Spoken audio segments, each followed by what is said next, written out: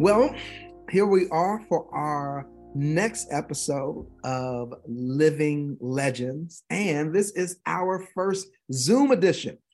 We have one of our amazing connections, used to connect with our church, has recently moved. I am so excited to have Altavice Ewing with us. Come on, Altavice. First, let's start off. Where are you? Where are you at in the world now? Yes. So thank you, Pastor Jason, for inviting me back. It's so great to connect with my Emmanuel family, which has a big piece of my heart still. So I am actually back in my home state now. I'm back in the fabulous state of Tennessee. And specifically, I'm in the Memphis, Tennessee area now, which is familiar territory for me. I actually went to college in Memphis, Tennessee. I went to Rhodes College. So it's good to come back and really instantly plug into a network that I left a few years ago. Wonderful, wonderful.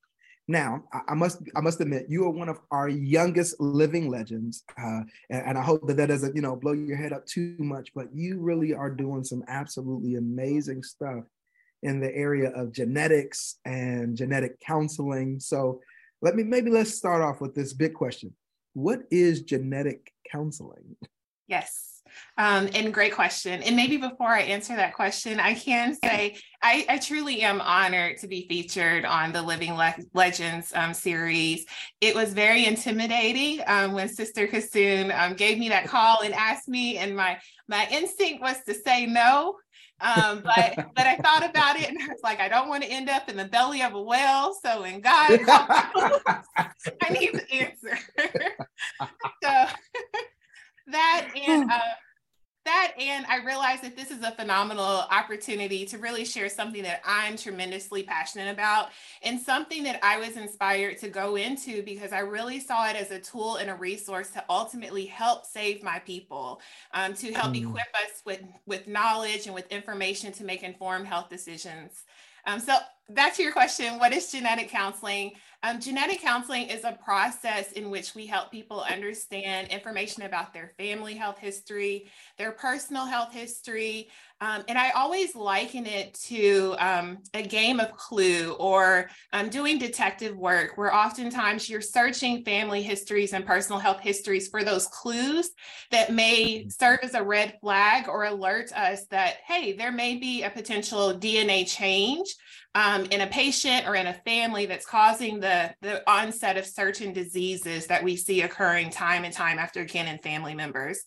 So genetic counselors, we really help demystify that big, bad, scary genetic information and really break it down in a way that hopefully everyone will be able to understand, everyone will feel empowered and be able to make the best decisions for themselves and for their family members.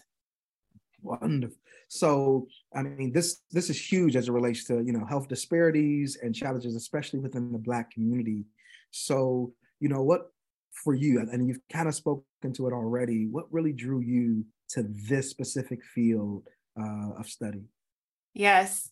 Again, I was a senior in college, so I learned about the field relatively late in my my college tenure. But for me, during that time, I was immersed in research and laboratory research. So it was just me and my pipettes and my Petri dishes. And I looked around and I was like, there's not a single person in here for me to talk to. And my Petri dishes aren't going to talk back. And if they do, then I really need to get out of here.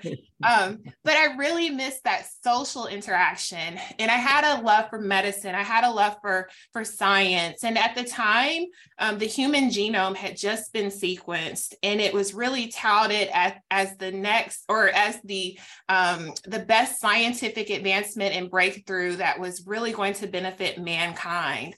And as I looked at the news, and as I also watched the news and saw the statistics about the disparities between Black women and white women diagnosed with breast cancer. And during that time, and sadly, it's still the case today, white women were more likely to be diagnosed with breast cancer, but Black women were and still are more likely to die from breast cancer, even though we may be less likely to be diagnosed. And for me, I really saw genetics as a tool, as an asset to potentially help close that gap. Because at the time, there was a test available where we could basically analyzed someone's DNA to see if they had changes in certain genes that we knew were associated with breast cancer, ovarian cancer, and other cancers.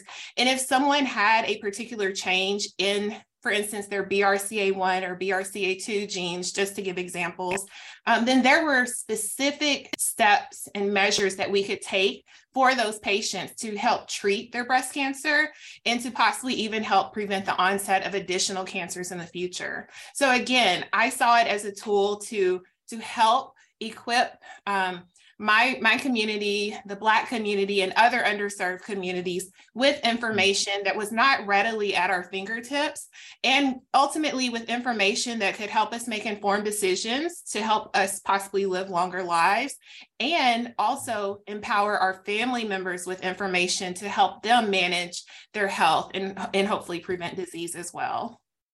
Wonderful.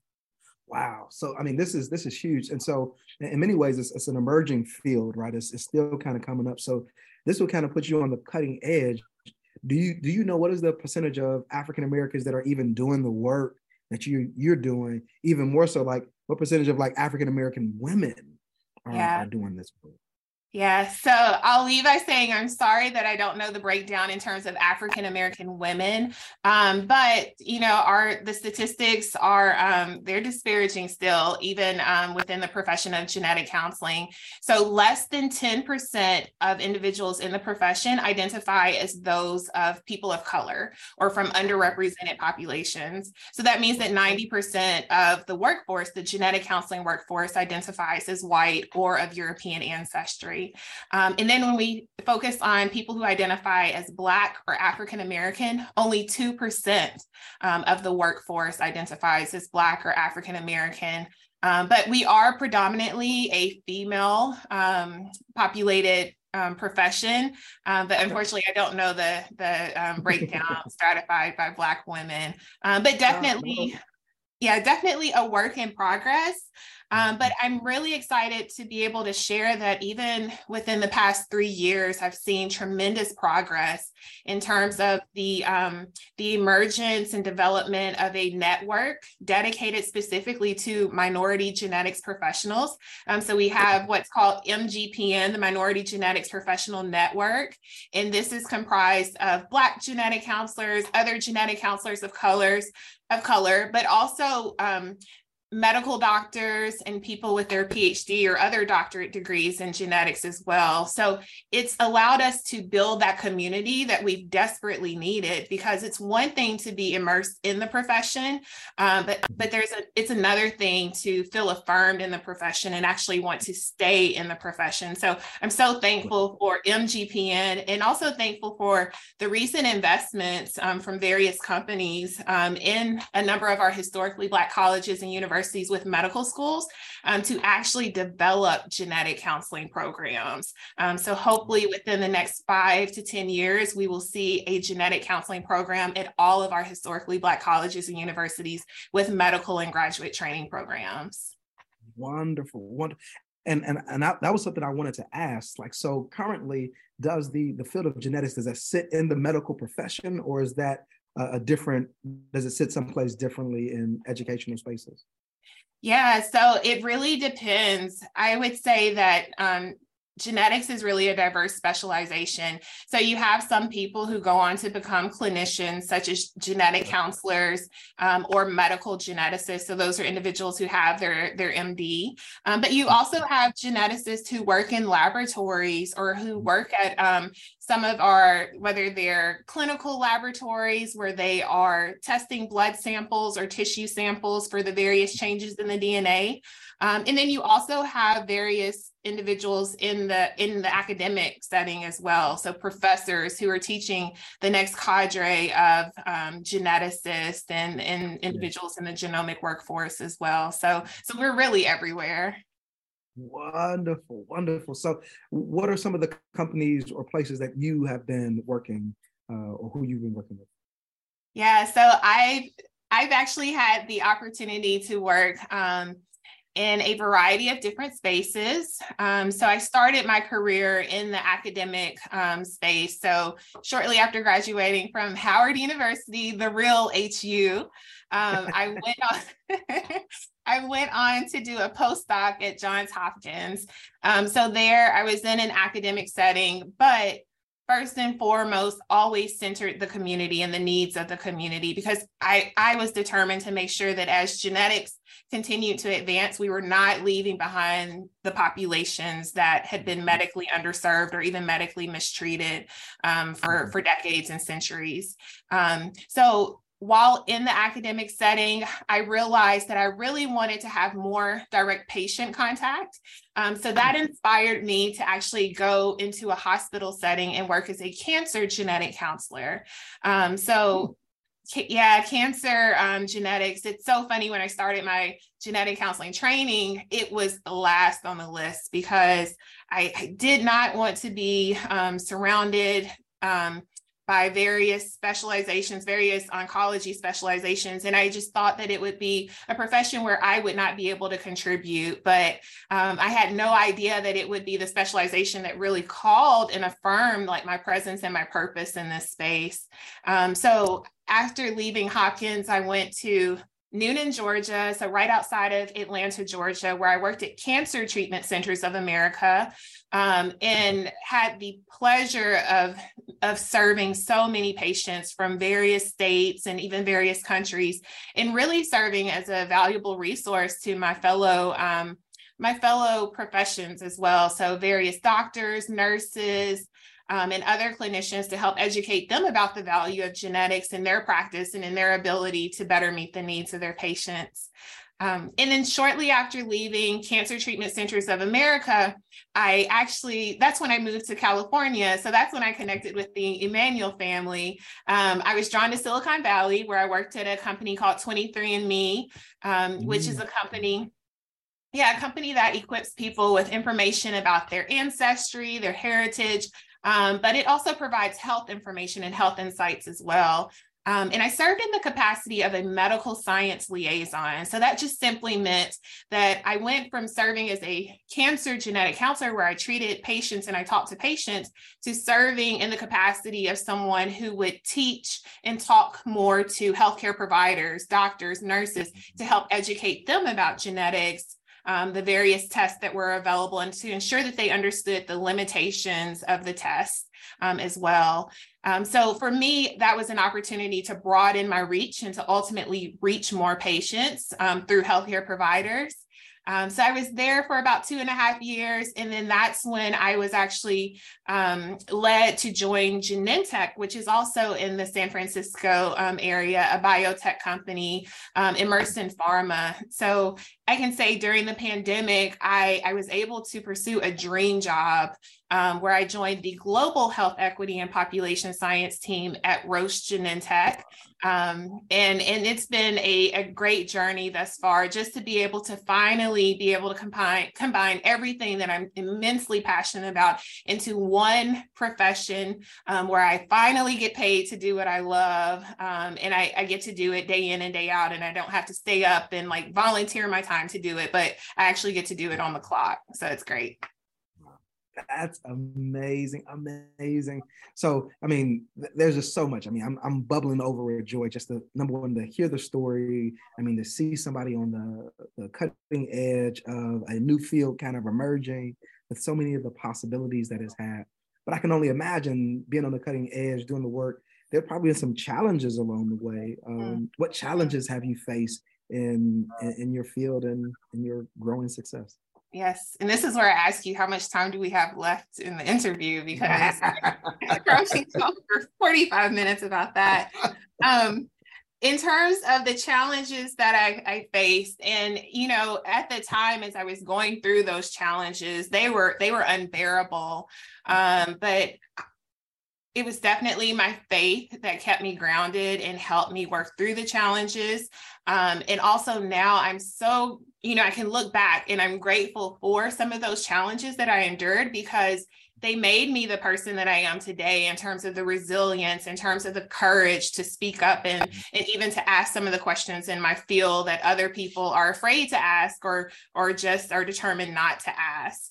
But, some of the challenges that I encountered throughout my career include things as simple as when I was at Howard University, enrolled in a master's level genetic counseling training program.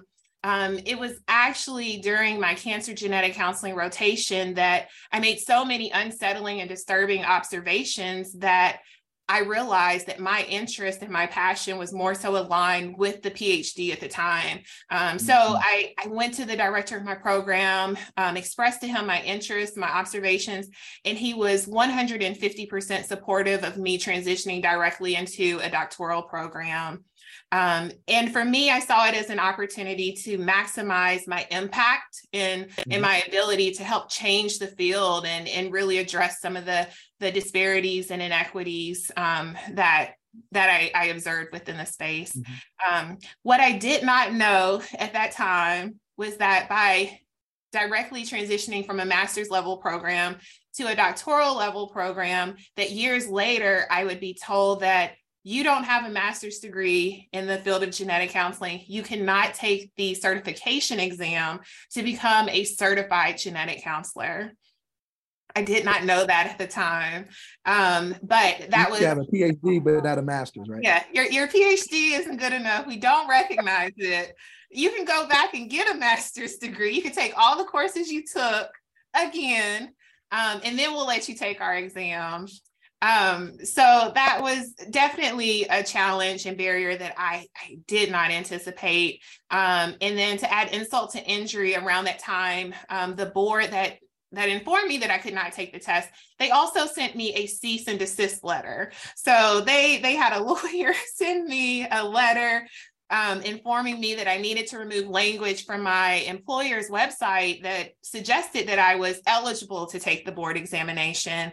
So, there were just a lot of different curveballs coming at me at once. And again, had it not been for my faith, had it not been for the phenomenal support network that God put in front of me, I don't know what I would have done, because I never questioned transitioning from a master's level program to a doctoral level program. And I always knew that I was doing it to be of greater service to others. But to encounter those challenges a couple of years afterwards, it was definitely, I encountered my moments of depression. But again, so grateful for my faith, so grateful for my supportive network who helped pull me through and help support me. And happy to report that I was finally able to take that examination. Didn't pass it the first time. So that, that also added to the challenges, but eventually passed it. And after I passed it, there was no questioning that people could not tell me that genetic counseling was not my purpose, and that addressing the inequities, disparities, and the bias in the field was not part of my calling. So this is actually where I will pull on Miss Belson's interview, which was so touching, and I can't wait to reconnect with her. So in college, I walked through the doors of college thinking pre-med, I want to be a doctor. And I'll also share, it's because I was limited in the various career options that were available to me at the time. But, my family was pushing me to become a doctor. I couldn't be a politician, so you can become a doctor. And I struggled in my biology courses at Rhodes College. There might have been about 20 of us Black students who started on the path of biology, but at the end of 4 years, there were 2 or 3 of us remaining. And those of us who remained, we had been tested and tried, and we suffered from imposter syndrome, and we were told, that we didn't deserve to be there and we weren't smart. But for me, it's because of programs such as the Henry McNair, because of the McNair program, which really helps to build and cultivate the next cadre of Black scientists, those who go on to pursue their PhDs in the scientific sphere. It's because of those types of programs and support networks that, I saw it through, and that I realized I'm not the only one who is enduring these challenges, while I'm enrolled in school, or, I have my sights on maybe becoming a medical doctor. And there are other students like me at other universities who are enduring the same challenges, but we are equally as motivated, and we're all here for the same reasons. So being able to identify those peer mentors, my tribe, and then also those programs such as the McNair program, and others, those are what kept me inspired as well.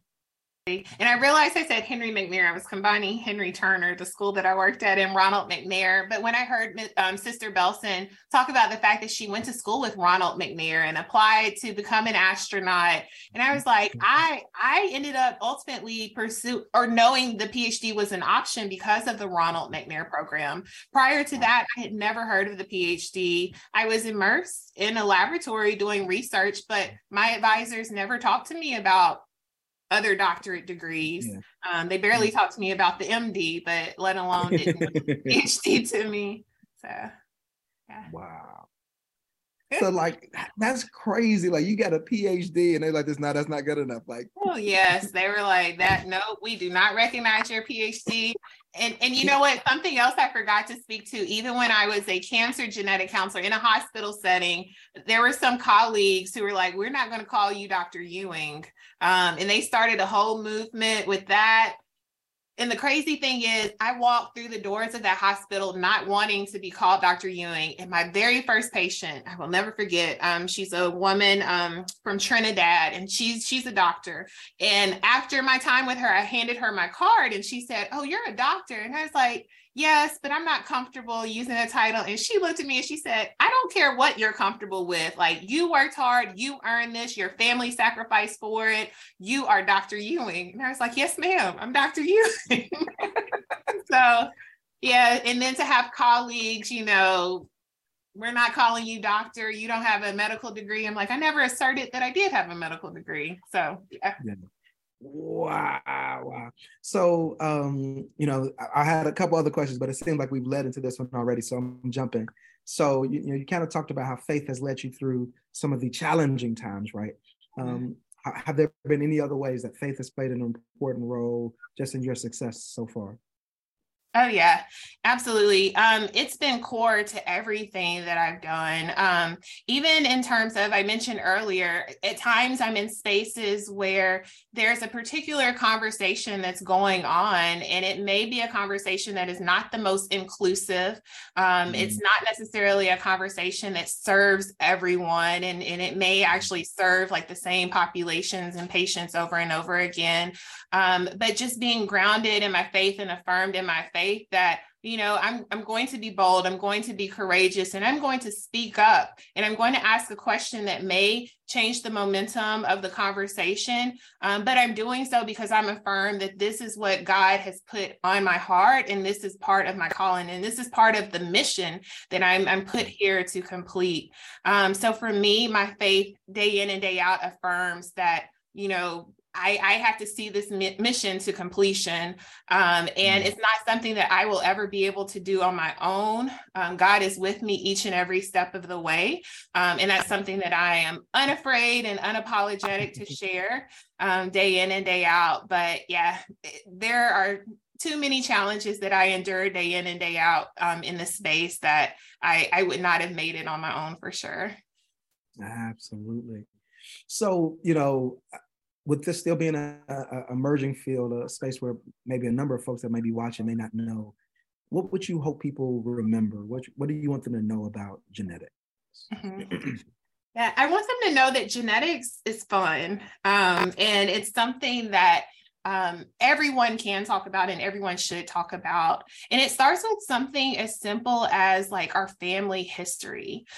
So knowing our heritage, knowing the royalty that's in our lineages, knowing knowing your family history will ultimately help us better understand our genetics, because that really unlocks the door for us to understand our health history.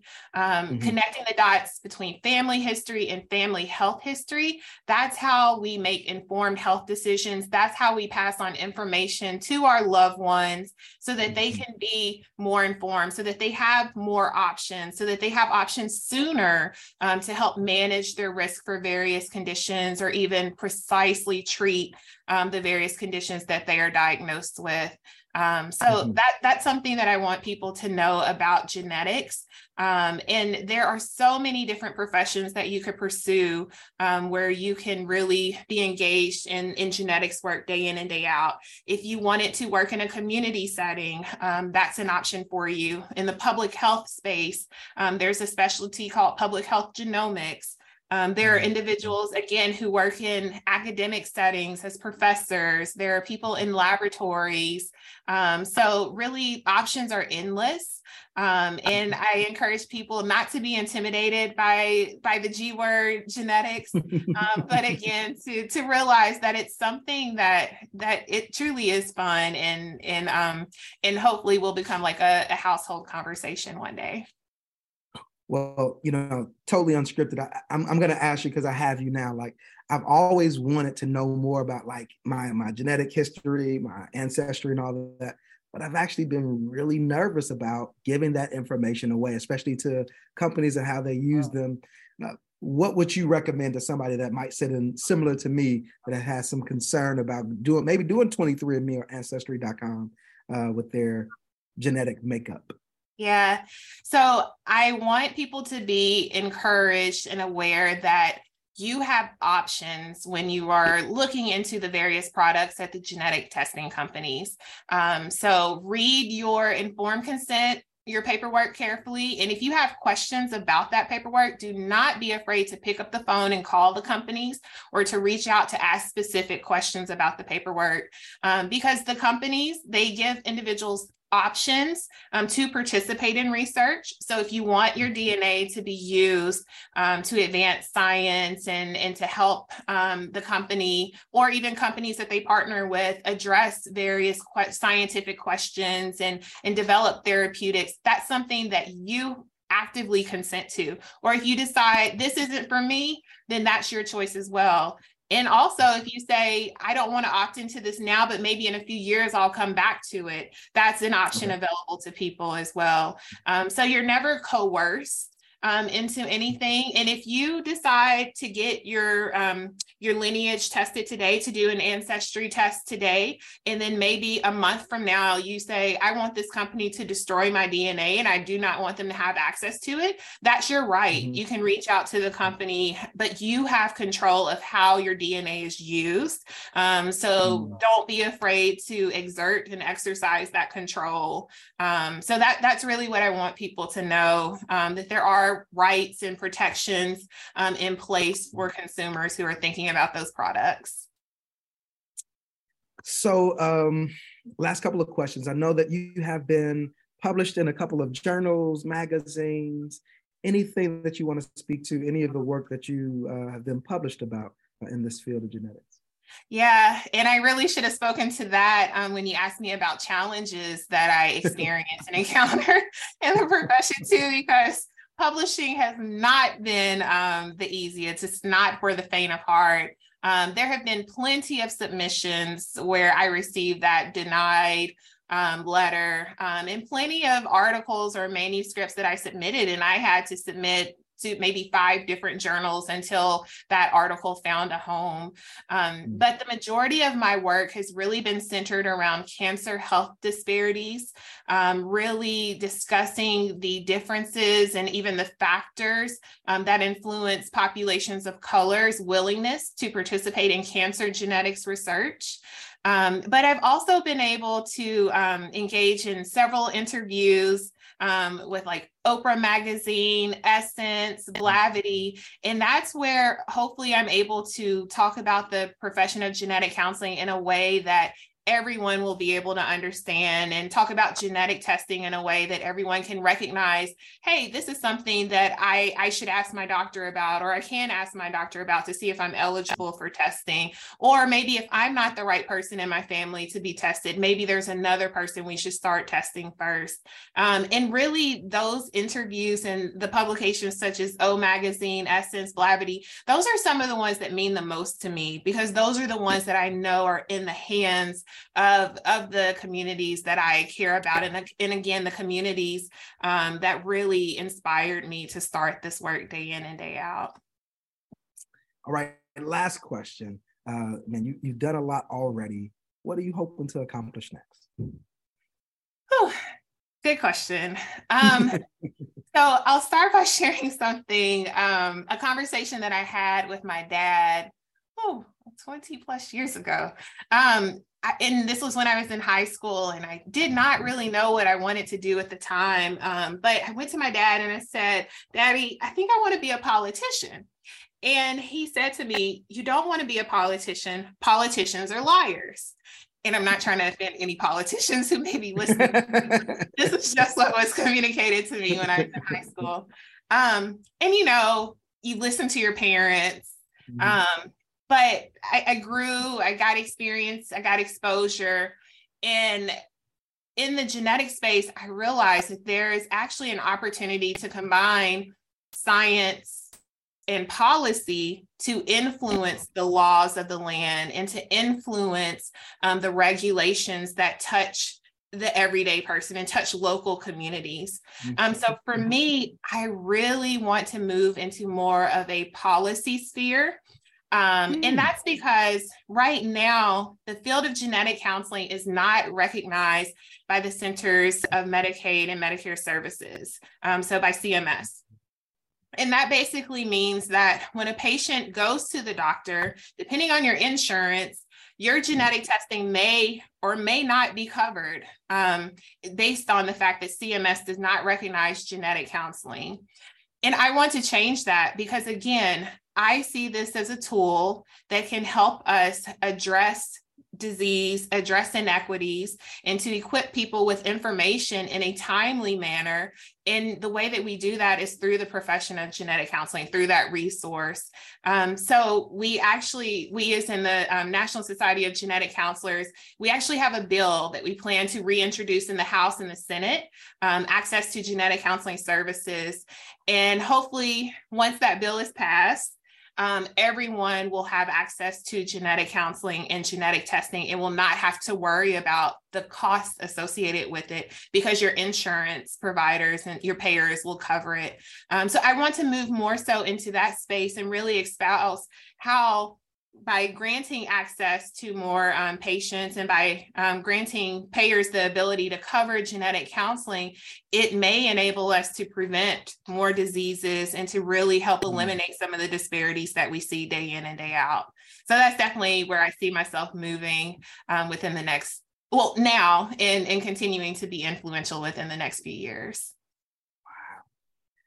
Let me say thank you. This has been informative. Like I'm far more engaged with the idea about genetics and what that could do now. Thank you so much for taking time. Thank you for being a living legend, right? And even the idea that doesn't have to start just when, we've lived a long, long life, right? We don't have to be older, but we can start those things now. And thank you for being one of those people that are doing that. So yes, thank you so much again for considering me. And again, it was very intimidating when I was asked, and even when I reflect on some of the living legends that you've interviewed to date, I listened to those interviews and I'm like, I will probably have 15 minutes worth of answers to share with Pastor Jason, and that's it. I'm going to be the most boring interview ever. But I really enjoyed it. I've enjoyed it a lot more than I anticipated, and I just hope that I can see some interest in maybe a future genetic counselor or interest in a patient or family in genetics and in genetic counseling and testing. So I do encourage people, if you have any questions, please feel free to reach out to me, and I'm happy to share my contact information for sure. Wonderful, wonderful. We'll make sure we definitely put that on the end. Folks can reach out to you. I'm praying that young boys, young girls will be able to see you, someone that looks like them, and say, man, this is something I could do. When we see ourselves, then all of a sudden we can see ourselves. And so really excited about that. Thank you all for coming to this episode of Living Legends. It has been absolutely an honor to talk with Altavice Ewing, PhD. All right, you all. God bless. Thank you.